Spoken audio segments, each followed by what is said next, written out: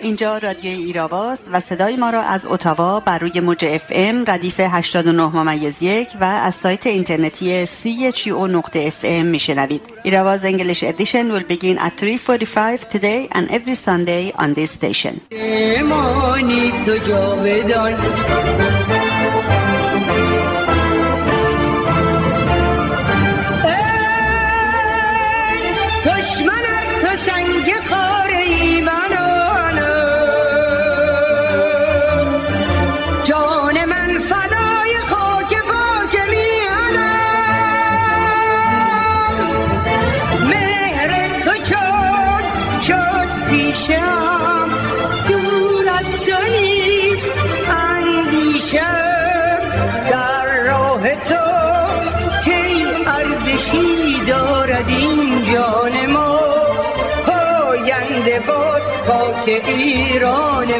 زندگی بدون آزادی مانند بدن بدون روح است. خلیل جبران، شاعر، نویسنده و هنرمند تجسمی لبنانی آمریکایی. با سلام و درود به شما شنوندگان گرامی رادیو ایراوا، نرگس غفاری هستم و برنامه این هفته رادیو ایراوا 21 فروردین 1401 برابر با 10 آوریل 2022 رو آغاز می‌کنیم. بعد از بخش خبر در خدمت آقای محمد غرایی خواهم بود و بخش انگلیسی برنامه این هفته رو به پایان میرسونه.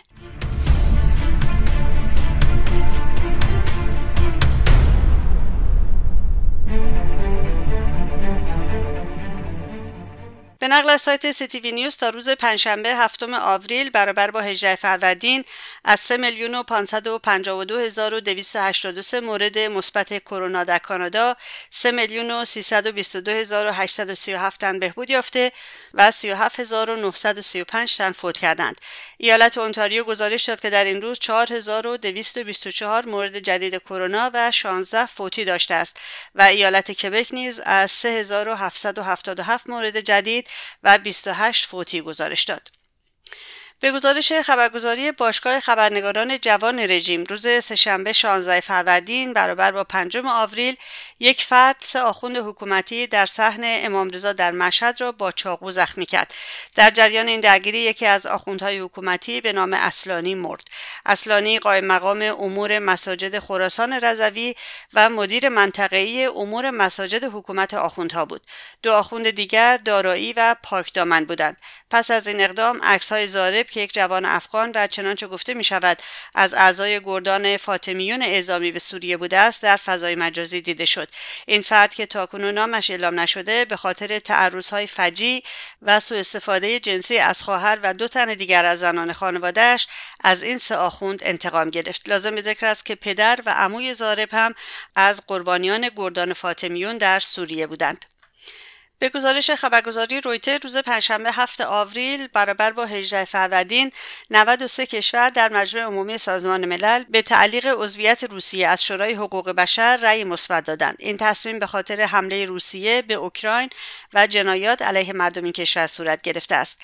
وزیر خارجه اوکراین از کشورهای عضو مجمع عمومی که رأی به تعلیق عضویت روسیه در شورای حقوق بشر دادند قدردانی کرد.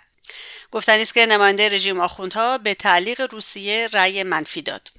دمیتری بلتروکوویچ مشاور شهردار کیف پایتخت اوکراین ضمن ارسال گزارش مصور به سیمای آزادی تلویزیون ملی ایران از وضعیت شهر بوچا گفت: ما الان در بوچا هستیم، شهری در نزدیکی کیف. ما در اینجا شاهد یک نسل‌کشی در قبال مردم اوکراین هستیم.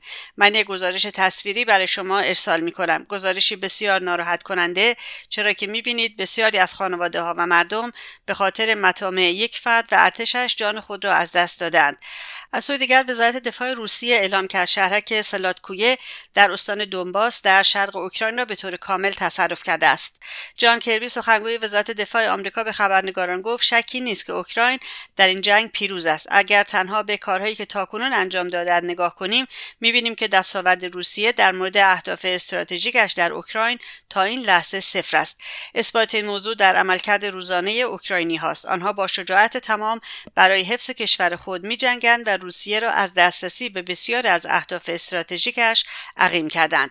پنتاگون همچنین فاش ساخت که ایالات متحده اوکراینی‌ها را آموزش می‌دهد تا از پهپادهای انتحاری علیه تانک‌ها استفاده کنند. آمریکا تاکنون 100 فروند از این پهپادهای یکبار مصرف انتحاری به اوکراین داده است. محموله بعدی شامل پهپادهای بزرگتری است که قادر به انهدام تانک‌ها میباشد. بررسی اخیر پنتاگون نشان می‌دهد که روسیه عقب نشینی نیروهایش از کیف را تکمیل کرده است. به گزارش دیلی میل 60 سرباز روسی که از جنگیدن در اوکراین سرپیچی کردند اکنون با محکومیت زندان در روسیه روبرو هستند.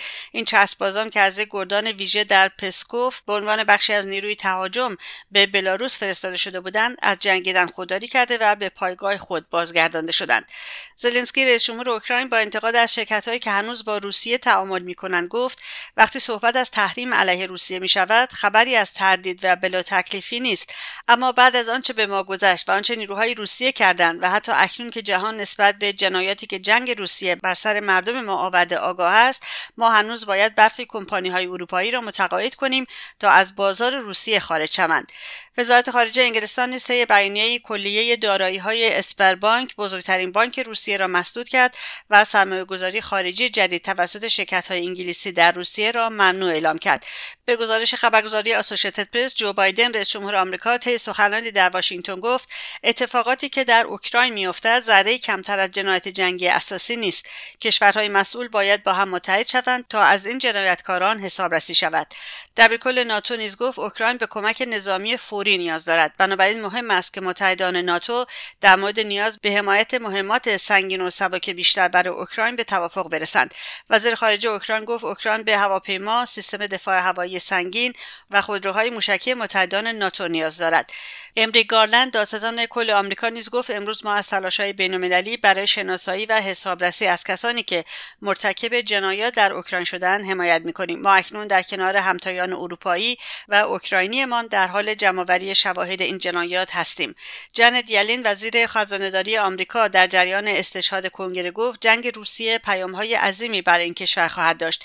وی گفت جنایاتی که علیه غیرنظامیان در بوچا قرار گرفت با همه قوانین حاکم بر نظم جهانی مغایرت دارد. به همین جهت وزارت خزانه‌داری آمریکا متعهد به حسابرسی از روسیه به خاطر این اعمالش میباشد تا اینکه از سیستم مالی بین‌المللی نتواند بهره مند شود. بنا به گزارش آسوشیتد پرس 7 آوریل برابر با 18 فروردین مقامات فدرال آمریکا گفتند روز چهارشنبه 6 آوریل دو مرد به نامهای آریان طاهرزاده 40 ساله و حیدر علی 36 ساله را به اتهام به دست آوردن سلاح کمری، تفنگ و دیگر تجهیزات دستگیر کردند. تحقیقاتی که به واسطه آن 4 عضو سرویس مخفی آمریکا در مرخصی اجباری قرار گرفتند. آنها گفتند که مردان از این پوش استفاده کردند تا به ماموران فدرال اعمال قانون و جامعه وزارت دفاع که از جمله مأمور سرویس مخفی آمریکا که جزو تیم حفاظت بانوی اول آمریکاست نزدیک شوند. بنا به استشهادنامه FBI که به دادگاه بخش آمریکا در واشنگتن دی سی تسلیم شده، طاهرزاده به اعضای سرویس مخفی و یک کارمند اداره امنیت داخلی اقلامی نظیر آپارتمان رایگان که اجاره سالانه هر آپارتمان بیش از $40,000 بوده، آیفون، سیستم‌های مراقبت، یک پهپاد، یک تلویزیون پلاسما، غلاف تفنگ تهاجمی، یک ژنراتور و اسباب و وسایل ماموران اجرای قانون داده است. همچنین در این استشهادنامه آمده است که طاهرزاده به این کارمندان اجازه استفاده از خودرویی را داده که میگفت متعلق به دولت است و به یک مأمور حفاظت بانوی اول پیشنهاد داده که یک تفنگ تهاجمی $2,000 برایش بخرد. شکایت مربوطه میگوید که 4 عضو سرویس مخفی از 4 آوریل در وضعیت مرخصی قرار داده شدند. سرویس مخفی در یک بیانیه در صبح پنجشنبه گفت که تحقیقات ادامه دارد. ژنرال مارک ملی با حذف نیروی تروریستی قدس سپاه پاسداران از فهرست گروه‌های تروریستی توسط آمریکا مخالفت کرد. ژنرال ملی رئیس ستاد مشترک ارتش آمریکا روز پنجشنبه 7 آوریل برابر با 18 فروردین در کمیته نیروهای مسلح سنای این کشور گفت من معتقدم که نیروی قدس سپاه پاسداران یک سازمان تروریستی است و از حذف آن از فهرست سازمان‌های تروریستی خارجی حمایت نمی‌کنم.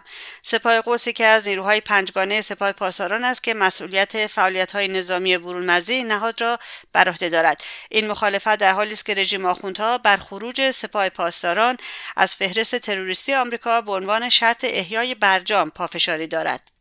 چند خبر از سایت کمیسیون زنان شورای ملی مقاومت ایران. محبوبه رمضانی مادر پژمان قلی‌پور از شهدای قیام آبان 98 با انتشار مطلبی از احضار و تهدید خود و خانواده‌اش توسط نهادهای امنیتی رژیم خبر داد.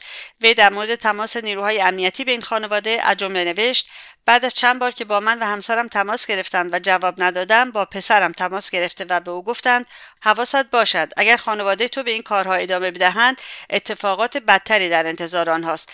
پسرم در پاسخ گفته است پدر و مادر من دادخواه خون فرزند خود هستند. آنها میگویند فرزند آنان مجرم بود و ما او را کشتیم. به مادر و پدرت بگو خودشان به اینجا بیایند یا اینکه ما میآییم و آنها را به زندان منتقل میکنیم. محبوبه رمضانی در برابر همه تهدیدات برای رفتن به زندان و غیره تاکید کرد سینه تمام ما خانواده ها آماده است برای گلوله های شما. تهدیدها، زندان ها و شکنجه های شما دیگر اثری ندارد. شما را پشیمان می‌کنیم. به اندازه تک تک جان‌هایی که گرفتید در تمام این سالها شما را پشیمان می‌کنیم. زندانی سیاسی فاطمه مثنی روز یکشنبه 14 فروردین برابر با 3 آوریل با احضاریه و دستور امین وزیری به زندان اوین بازگردانده شد. انتقال خانم مثنی به زندان اوین در حالی صورت گرفت که وی از لحاظ جسمی در شرایط وخیمی به سر میبرد. این زندانی سیاسی 53 ساله از بیماری عفونت روده رنج میبرد و توان تحمل حبس را ندارد. وی همچنین به دلیل تحمل سالهای زیاد زندان و شرایط بد غذایی و تنش‌های عصبی دوران زندان به بیماری تب روده مبتلا شده است. او از مشکلات کبدی و کلیت روده نیز رنج میبرد. خانم مثنی بارها با تب و دردهای شدید از زندان به بیمارستان منتقل شده است. کانون‌های شورشی در نیشابور در بازار تره‌بار ورودی خیابان خاتم النبیین ساعت 14 روز پنجشنبه 18 فروردین شعارهای سرنگونی مرگ بر خامنه‌ای، درود بر رجوی، نه شاه می‌خوایم نه آخوند، لعنت به هر دوتاشون، مرگ بر خامنه‌ای، رئیسی، لعنت بر خمینی، تنها ره رهایی، سلاح و سرنگونی پخش کردند. و چند خبر اعتراضی. روز پنجشنبه 18 فروردین خانواده‌های بهبهانی نسبت به اعلام حضور اجباری دانش آموزان در شرایط ویروس کرونا و همچنین عدم امکانات سرمایشی و تهویه هوا شماری از پرسنل کشت و صنعت لرستان برای دومین روز متوالی نسبت به شرایط جدید کارفرما در تمدید قراردادها مقابل این اداره روز چهارشنبه 17 فروردین حدود 60 تن از کارگران اعتصابی شهرداری بهبهان نسبت به عدم پرداخت دستمزد در میدان هلال احمر، کارگران بخش پسماند شهرداری بوجنور نسبت به عدم رسیدگی به مطالباتشان با بستن خیابان جنب فرمانداری، نیروهای روزمزد پتروشیمی چوار ایلام مقابل استانداری نسبت به عدم استخدام در چارت سازمانی پتروشیمی و والدین دانش آموزان در شیراز و بندرعباس در اعتراض به حضور اجباری فرزندانشان در مدرسه مقابل آموزش و پرورش تجمعات اعتراضی برپا کردند. و این نگاه رادیو ایراوا بود به مهمترین رویدادهای هفته. برای دسترسی به پادکست برنامه‌های ایراوا به وبسایت ما radioirava.com مراجعه بفرمایید و رادیو ایراوا رو هم در شبکه‌های اجتماعی یوتیوب، فیسبوک، توییتر، تلگرام و اینستاگرام دنبال کنید. لطفاً ایستگاه رادیویی CHO رو هم در توییتر و فیسبوک دنبال کنید.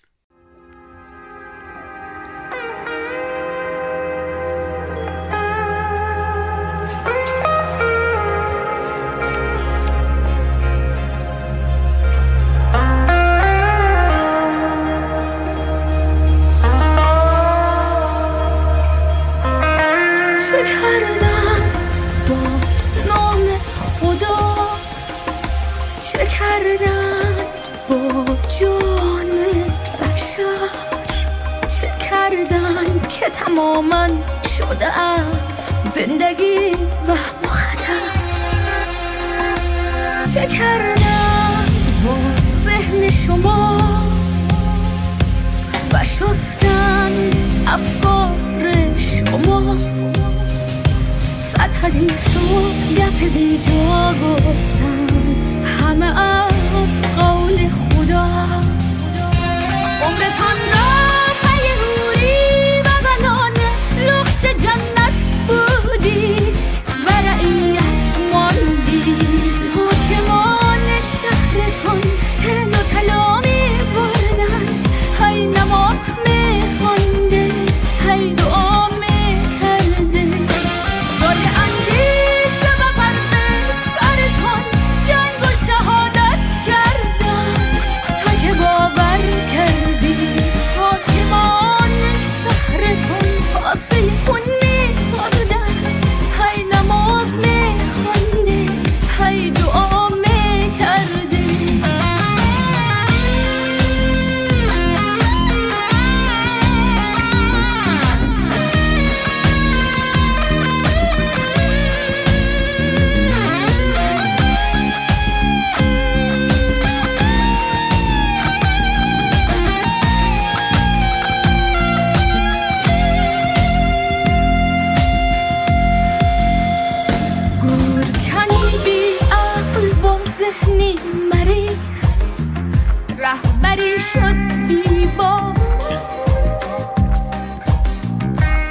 خزانه لبریز از پول است و الماس، کارش این است که جوانان وطن را بکند چار در خاک. قاضیان ترسناک با شکلی عجیب، غرق در ریش و پش و غروب ترس است در کشور و طلوعی از خشم. عمرتان را پی حوری و زنان لخت جنت بودید و رعیت ماندید. حاکمان شهرتان تل و طلا می‌بردند، هی نماز می‌خوانده، هی دعا می‌کرده. جای اندیشه و قلب سرتان جنگ و شهادت کردند تا که باور کردی حاکمان شهرتان پاسی خون می‌خوردند، هی نماز می‌خوانده، هی دعا می‌کرده.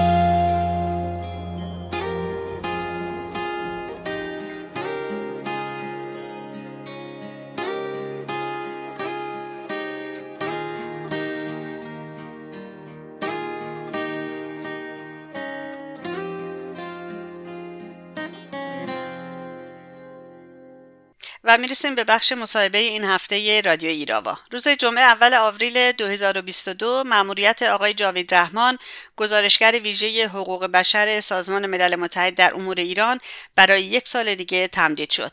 در همین رابطه 15 سازمان حقوق بشری از جمله عفو بین‌الملل خواهان تمدید مأموریت جاوید رحمان شده بودند. اما اهمیت مأموریت جاوید رحمان در این پست چیه؟ مسئولیت گزارشگر ویژه اصولاً چی هست و از چه زمانی شورای حقوق بشر برای ایران گزارشگر ویژه تعیین کرده و رژیم در این باره چه واکنشی نشون داده؟ چند روز پیش در خدمت آقای محمد غرایی، نویسنده و فعال سیاسی بودم تا به این سوالات پاسخ بدیم. سلام آقای غرایی عزیز، خیلی خوش آمدید به رادیو ایراوا. من هم عرض ادب دارم خدمت شما خانم نرگس غفاری گرامی و شنوندگان عزیز رادیو ایراوا. ممنونم از این که یک بار دیگه لطف کردی و منو تو رادیو دعوت کردی. خواهش در میکنم. خدمتتون هستم. خواهش میکنم، خدمت از من است. آقای غرایی میگن تا 13 به در میشه سال نو رو تبریک کنم، ولی امروز که از 13 رد شدیم دیگه، به هر حال میگن که ماهی رو هر وقت از آب بگیری تازه است. من سال نو رو هم به خودتون و هم خانواده محترمتون تبریک میگم. من تشکر میکنم متقابلا به شما و خانواده‌تون نوروز رو تبریک میگم و به شنوندگان رادیو هم همچنین. امیدواریم مثل همیشه آرزو بر جوانان که سال دیگه قطعاً همین رادیو رو شما با کیفیت بالاتر در تهران خدمتتون باشه و مصاحبه داشته باشیم انشاءالله. امیدواریم آقای غرایی. آقای غرایی، بحث امروز ما در رابطه با کسی هست که از طرف سازمان ملل به عنوان گزارشگر ویژه در امور ایران انتخاب شده چند ساله. منظورم آقای جاوید رحمان هست. میخواستم در ابتدا کمی از این فرد برون بگین، کی هستن، از کی سمت گزارشگر ویژه رو دریافت کردن و چه میکنن؟ بله، آقای جاوید رحمان در حقیقت زاده ایالت سنجاب پاکستان هستش، حقوقدان هست. تا اینجایی که من دیدم رئیس دانشکده حقوق دانشگاه برونل لندن هست. در رشته حقوق اسلامی و شریعت اسلامی هم در حقیقت استاد هست و میشه گفت که فعال حقوق بشر است و چقدر بجا هست که این نفر در حقیقت که نزدیک هم به لحاظ مذهب و فرهنگ نزدیک ما هست انتخاب شده و بسیار هم بایستی که به فال نیک گرفت. سال 2018 فکر کنم جولای 2018 بود که بعد از فوت دریغ‌انگیز عاصم جهانگیر من یادم است که اینو بعد از چند ماه شورای حقوق بشر انتخابش کردن. درسته. آقای غرایی، وظیفه گزارشگر ویژه سازمان ملل چیه و سازمان ملل از چه زمانی دقیقاً برای ایران گزارشگر ویژه تعیین کرده؟ شورای حقوق بشر خانم غفاری توی سازمان ملل بالاخره گروه‌های متعددی داره مناسبت کارهایی که باید انجام بدن، وظایفی که دارن. در رابطه با حقوق بشر 2 سازوکار داره، یعنی 2 نوع گزارشگر داره. یکی موضوعی هست که میشه گفت که تعداد بیشتری از این کشورها دارن، ولی گزارشگر ویژه‌اش تنها برای کشورهایی هست که در اونجا حقوق بشر به صورت سیستماتیک در حقیقت به صورت وحشتناک سیستماتیک مستمر در حقیقت در اونجا پشت سر هم انجام میشه و برای این کشورها که تعدادشون هم هست خیلی کم هست، شاید بعد تعداد انگشتان یه دست باشه، این هست که برایشون گزارشگر ویژه تعیین میکنه. شما فرمودید که از چه سالی تا اینجا که من یادم هست به تاریخ خودمون به سال ایرانی از 1390 گزارشگر گذاشتن برای رژیم ضد بشری آخوندها که اولا اونها اگر یادم اشتباه نکنم احمد شهید بود که 4-5 نفر در حقیقت در این راستا انتخاب شدن که آخرینش که همین اخیراً تمدید شد جاوید رحمان هست در حقیقت. گالیندوپول چه کاره بود پس آقای غرایی؟ بله اینم تو جزء اینا بود، ولی به نظر می رسید که من فکر نمی کنم، یعنی الان دقیقا یادم نیست، جزء اولین نفراتی بود که رفت ایران و در بعد از قتل عام‌ها بود. آیا با همین تو همین سیستم بود یا اینکه به اصطلاح با یه بنده بستی اون زمان با به اصطلاح دستگاه مماشات این رفت اونجا که اتفاقا چیزی هم که میخواست بده بیرون چیز درست حسابی نبود. یعنی یادم است، ولی اونم جز اینا آیا هست یعنی دقیقا من یادم نیست، ولی ایران رفته بود یادم است. ولی گزارشگری که مثل شورای حقوق بشر، مثل همین احمد شهید، مثل جاوید رحمان، مثل عاصم جهانگیر انتخاب کردن، رژیم بهشون اجازه نداد که وارد ایران بشن. درست. بله درست. خب شما اشاره کردید به خانم زنده یاد البته عاصم جهانگیر که در واقع میشه گفت جاوید رحمان جانشین اون هست، یعنی بعد از اون سر کار اومده. به نظر میاد که نقش خانم جهانگیر کمی برجسته تر از گزارشگران ویژه بوده. شما این رو چگونه ارزیابی میکنید آقای غرایی؟ اولا بگم که خود این خانم در حقیقت وکیل بود، وکیل مبارزی بود، شناخته شده در سطح پاکستان و در سطح منطقه و جهان. یکی از رهبری جنبش وکلای خود پاکستان بود. برای فعالیت‌هایی که در اونجا کرد مدتی زندانی بود. بعدم که آزاد شده بود تحت به اصطلاح خانگی اونجا محاصره شده بود و جوایز زیادی هم تا اینجا که من یادم از بهش دادن، از جمله یک جایزه به نام مارتین آنالز یا آنالز. بنابراین این که شما گفتی زنده یاد، واقعا خدا رحمتش بکنه، نام و یادش موندگار برای خلقهای زحمتکش به خصوص مردم ایران. چرا شاخص بود؟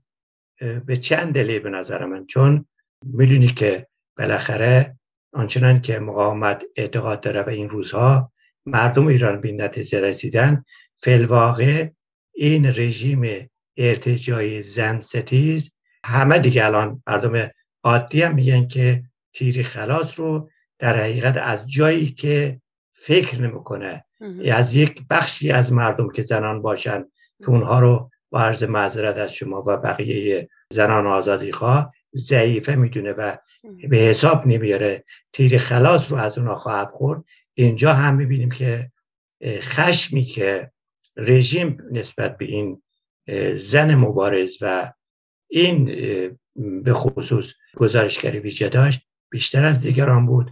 متاسفانه من یادم هست که خیلی هم کار کرده بود از جلز ولز رژیم و از حملات هیستریک رژیم.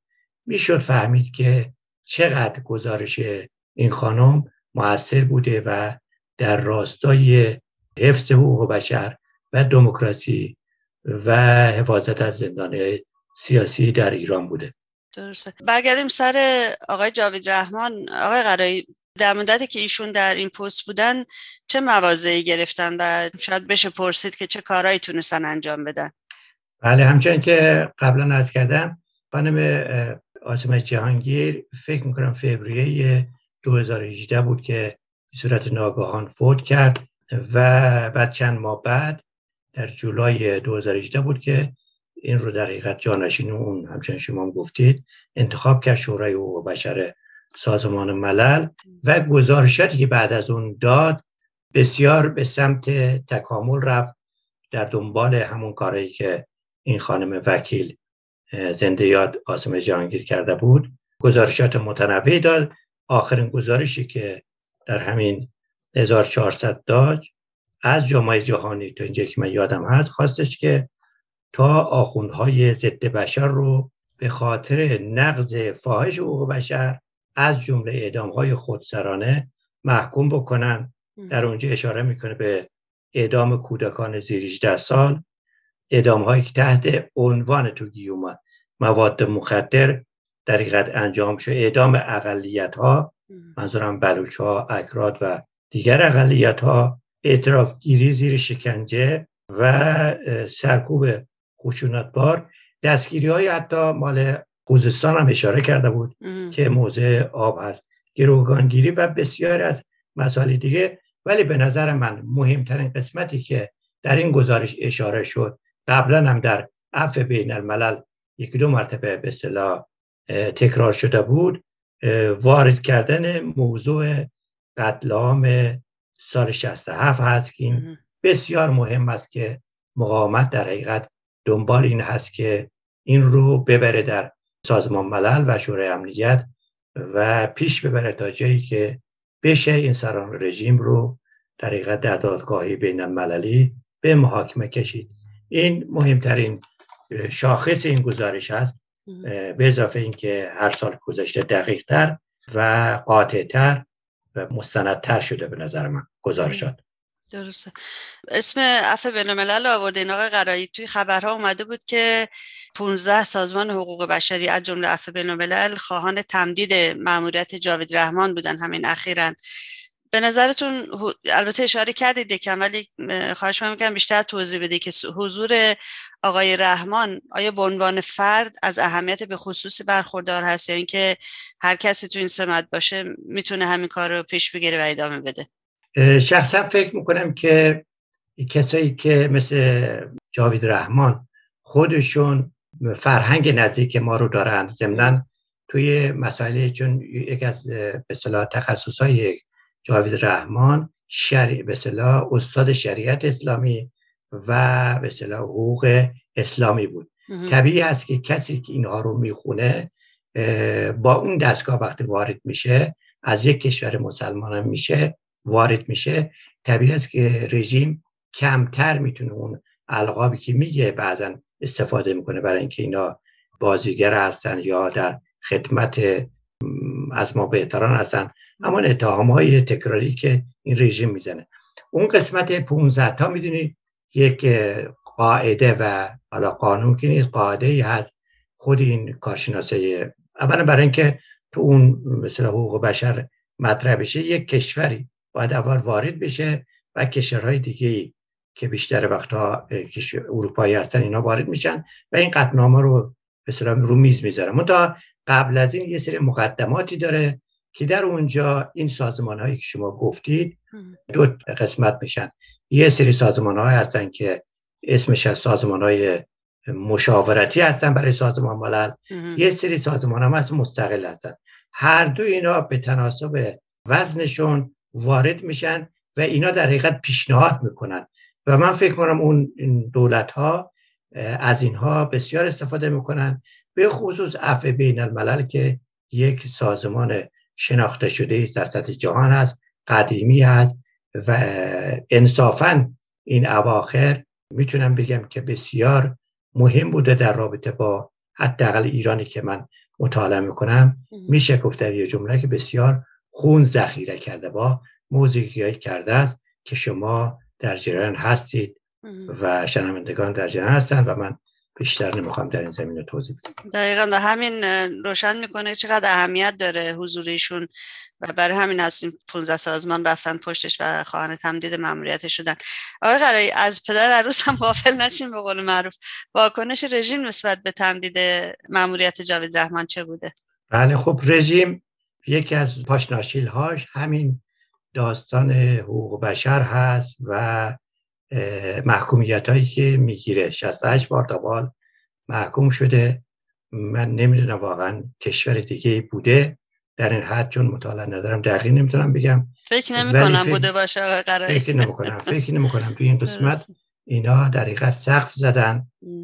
واکنشاش بسیار هیستریک بوده. اگر در یه جمله بخوام بگم در همین رابطه مثلا همین 1400 که این رو گزارش شنید تو بیانیه قوه قضاییه این رو با عباراتی گفتن سیاست کاری کرده، یعنی جاوید رحمان سوء استفاده ابزاری از سازوکار شورای حقوق بشر سازمان ملل کرده است. بسیاری من هم تو گزارش قبلش هم حالا اینا میگن که در حقیقت بازیچه دست مقاومت به خصوص مجاهدین هست، اینجوری میگن. خب البته تو این قسمت فکر کنم کمی هم حق داره، چون خودش میدونه که بیش از 90% از اعدامی‌ها، شکنجه شده ها متعلق به مقاومت هستن. همینجوری یک گریز بزنم، دیروز با یکی از این بچه‌های شناخته شده چپ مستقل استکهلم تلفنی صحبت می‌کردم در رابطه با دادگاه. اون دادگاه حمید نوری منظور. بعد حمید نوری میگفت آقا تو این دادگاه الان میگفت قبلا من اینقدر باور نداشتم ولی الان مشخص شده یه طرف رژیم هست و یه طرف مقاومت ایران توی به اصطلاح کاکلش هم مجاهدین خلقی. بنابراین این که رژیم داره میگه که این کارا رو میکنه، البته همچنین که در سوال قبلی من عرض کردم جنایت‌های رژیم از هرمون الشمس هست. یعنی غیر از خود به اصطلاح مجاهدین عفو بین الملل داریم، ده‌ها سازمان حقوق بشری داریم که گزارش مطرح میکنن و رسانه‌های جهان این روزها با بیمن بودن به اصطلاح اینترنت لحظه به لحظه اخبار شکنجه هایی که در داخل هست میاد بیرون با فیلم و مستندات. بنابراین این که داره میگه که مجاهدین هستن، خب به طب یه بخشش این حرف لااقل اینجا درسته. علتش اینه که خب همچنین که این دوست ما میگفت واقعیتی که متاسفانه الان یه طرف مقاومت هست، بقیه هم البته هستن ولی به لحاظ کمی کیفی قابل مقایسه نیست با جریان‌های دیگه. طبیعی است که از دست مجاهدین مثل همه زمینه‌ها در حقیقت روزه بخونه و عمامه به زمین بکوبه. همینجا من یک چیزی بگم دیگه، من خودم عاصمه جهانگیری ندیدم ولی آماده بوده یک زمانی وقتی که زنده بود سوئد آماده بود، یه تعدادی از این خانواده‌های شهدای قتل عام باش دیدار داشتن که من اونها رو دیدم. میگفتن آدم بسیار مهربان، بسیار دقیق، بسیار فروتن و بسیار خاکی بوده. خب طبیعی است که این چنین آدمی یا این چنین آدم‌هایی از جمله جاوید رحمان فعل واقع رو دشمن ببینه رژیم. منتها یک چیزی هم من میخوام بگم که انتخابی که جاوید رحمان این دفعه در این مقطع شده به نظر من خیلی مهم است. اگر بخوام اهمیتش بگم عامش که خب همچنین که گفتم به خاطر نقض مستمر حقوق بشر است، ولی خاصش خانم غفاری چرا مهم است تو این مقطع که رژیم هم خیلی اتفاقا تلاش کرد که این اتفاق نیفته، به دلیل اینکه وضعیتی که الان هستیم در داخل ایران به شدت انفجاری هست. این رو خود روزنامه‌های رژیم هم میگن. رژیم مطلقاً در انزوای بین المللی و منطقه‌ای قرار گرفته. حتی این داستان برجام بی فرجامش هم به نتیجه نرسیده. از همه بالاتر پرچم جنبش دادخواهی به دست رئیس جمهور برگزیده مقاومت فی‌الواقع در اهتزاز است و هر روز بالاتر میره. دادگاه‌های متفاوتی داریم، از جمله همین دادگاه حمید نوری که فی‌الواقع بسیار مسئله حل کرد از مقاومت و مردم ایران و رژیم رو بیش از بیش در حقیقت چهره جنایتکارش رو برای افکار عمومی جهان و به خصوص مردم ایران چیکار کرد؟ آشکار کرد. در این نقطه معلوم هست که انتخاب گزارشگر حقوق بشر، گزارشگر ویژه، اون هم از جنسی مثل جاوید رحمان و قبلش خانم آسمه جهانگیر بسیار ضربه میزنه و تکون دهنده است برای رژیم. درسته. به قول زنده یاد آقای منوچهر هزارخانی، یک انقلاب در راه هست که امیدواریم همینجور باشه و ما سرنگونی رژیم رو ببینیم. آقای قرایی خیلی ممنونم از وقتتون. یک پیام میخواستم بدم به شما که به دوستانمون در مقابل دادگاه محاکمه حمید نوری بدین، بهشون خیلی سلام برسونید و از قول من تشکر کنید که در سرما و گرما اونجا و خودتون البته اونجا فعالیت دارن و صدای به هر حال قربانیان قتل عام سال 67 هستن، زندانیانی که در اون مقطع به طور مشخص اعدام شدن. خیلی ممنونم از وقتتون آقای قرایی. منم تشکر میکنم مجددا. حتما ما فردا هم دادگاه داریم، یکی در روز دیگه تعطیل میشه دیگه، 7-8 جلسه بیشتر نمونده، بیشتر یک ماه تقریبا بیشتر نمونده. چشم، من حتما حضورم به بچه‌ها اینو پیامو میرسونم. ضمناً برای همه بچه‌ها ضبط شده این رو که انشالله بعدا شما میذارید من اونو میگیرم و برای دوستانی که شرکت میکنه اکثرا میشناسم تو واتساپاشونو میذارم که شخصا از نزدیک پیام شما رو هم که شنیده باشن. ممنونم. دست در نکند. جای ما رو اونجا پر کنید آقای قرایی. حتما اینجوریه. حتما از جای شما آماده بودن قبلا شما یک دو نفر. بله. خیلی ممنونم. با تشکر از شما. خواهش میکنم. روز و شبتون بخیر آقای قرایی. ممنونم. آنچه که شنیدید گفتگوی رادیو ایراوا بود با آقای قرایی. این گفتگو و تمامی گفتگوهای رادیو ایراوا رو میتونید در شبکه‌های اجتماعی و یا در وبسایت radioirava.com بشنوید.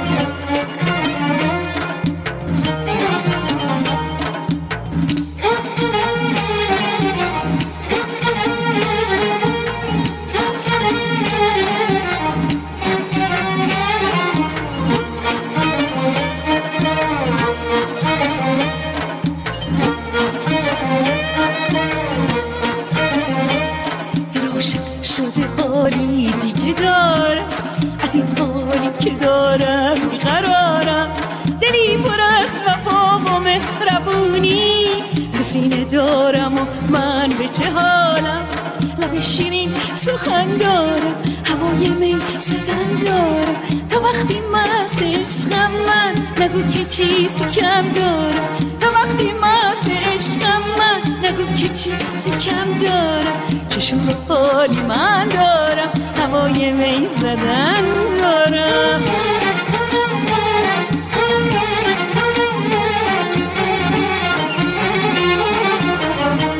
من عاشق عشق بی حسابم، از این عاشقی سرمست و خرابم، آخه دو روز هم نداره جایی واسه هوای پوچ و ناحسابی، مست عشقم بیقرار چشم بد دو روزگار، من که مستم مست من قول خود وفا کردم، غم و یک جا رها کردم، واسه این دل عاشق نشستم ای دعا کردم. لب شیرین سخن دارم، هوای می زدن دارم، تا وقتی مست عشقم من نگو که چیزی کم دارم، تا وقتی مست عشقم من نگو که چیزی کم دارم. چه شور و حالی من دارم، هوای می زدن دارم.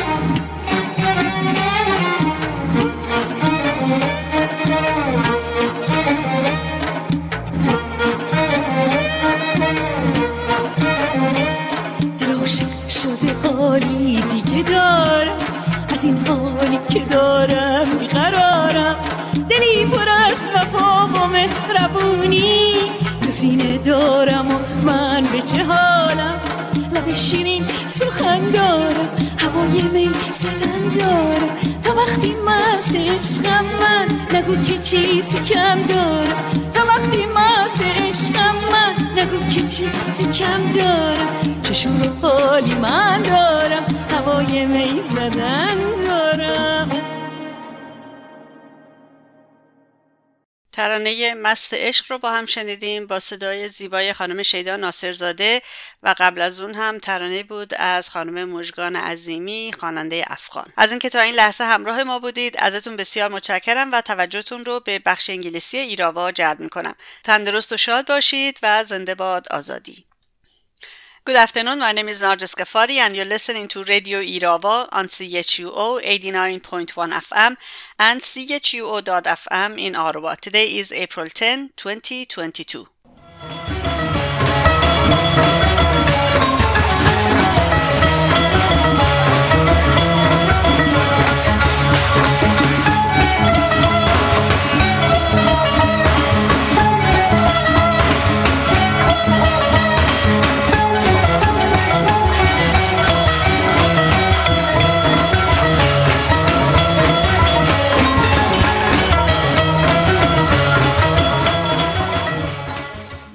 In an article, the mother of one of the November 2019 Iran protest victims announced that the Iranian security services had threatened her and her family. Mahbouba Ramezani seeks justice for her son, Pejman Qolipur, who was shot 5 times at close range on November 17, 2019. Mahbouba Ramezani explained in her article, after several times that the security services called my husband and I, but we did not respond, they called my son. They told him to be careful. If your family continues to do what they are doing, worse incidents will be awaiting them. My son told them, my parents seek justice for their son. The security services replied, their son was an offender and we killed him. Tell your parents to come here or we will come and transfer them to jail. Reacting to the threats, Mahbouba Ramezani reiterated, the chests of all the families of the victims of the November 2019 uprising are ready for your bullets. Your threats, imprisonment and torture are no longer effective. We will make you regret it. We will make you regret every single life you took over all these years. Political prisoner Fatemeh Musanna was returned to Evin prison in Iran on April 3rd upon Amin Vaziri's summons and order. Her transfer to Evin prison occurred while she was in critical health conditions. Amin Vaziri is a deputy prosecutor in Evin prison overseeing the case of political prisoners.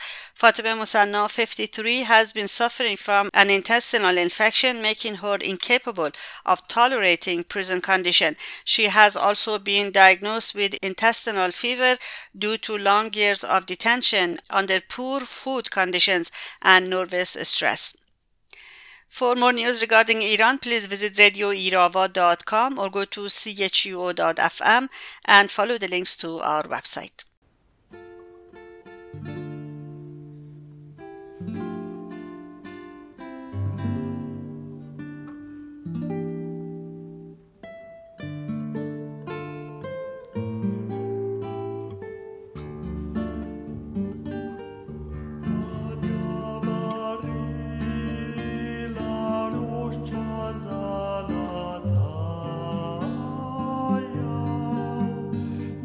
Yosa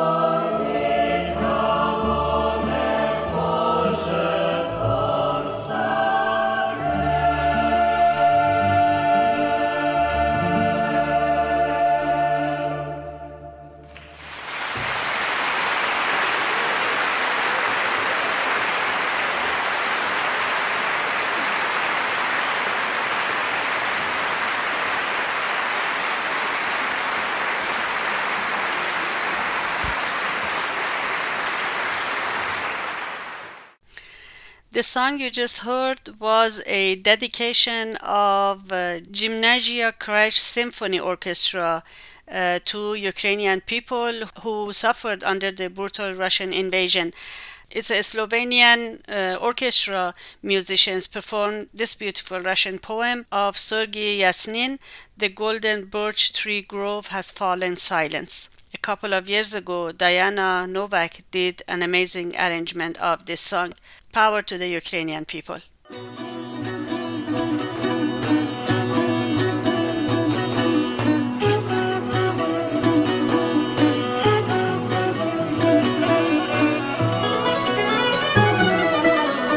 همچو خورشید به عالم نظری ما را بس، نفس گرم و دل پر شرری ما را بس، خنده در گلشن گیتی به گل ارزانی باد، همچو شبنم به جهان چشم تری ما را بس، همچو شبنم به جهان چشم تری ما را بس.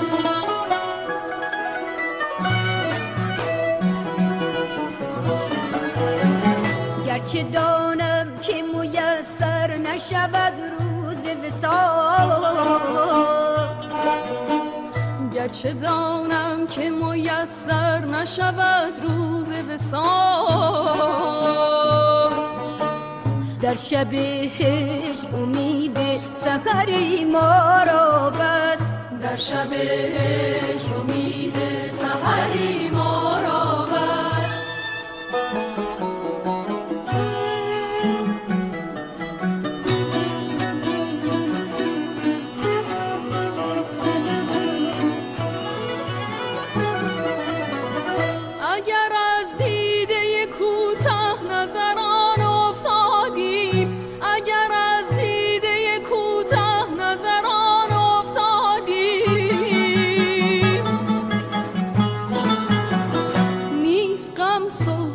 صاحب نظری ما را بس، نیست غم صحبت صاحب نظری ما را بس، در جهانی که نباشد ز کسی نام و نشان،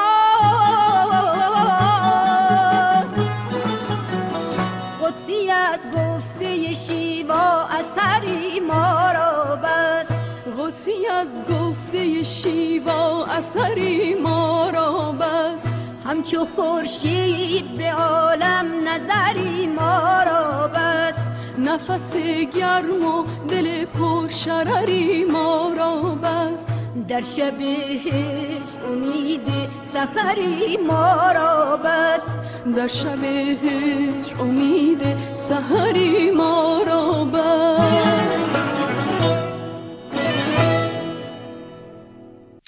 And this is it for this edition of Radio Irava on this April 10, 2022. Thank you very much for tuning in.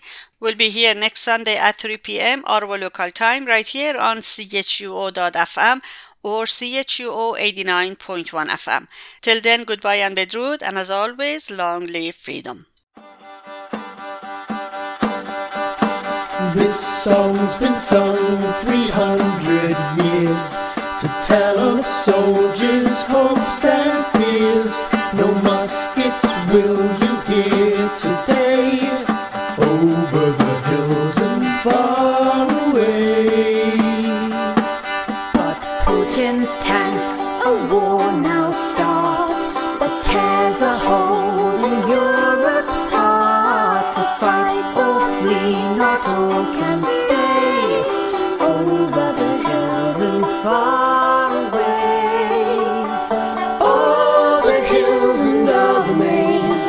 We stand with people of Ukraine, but words alone don't tyrants sway over the hills and far away.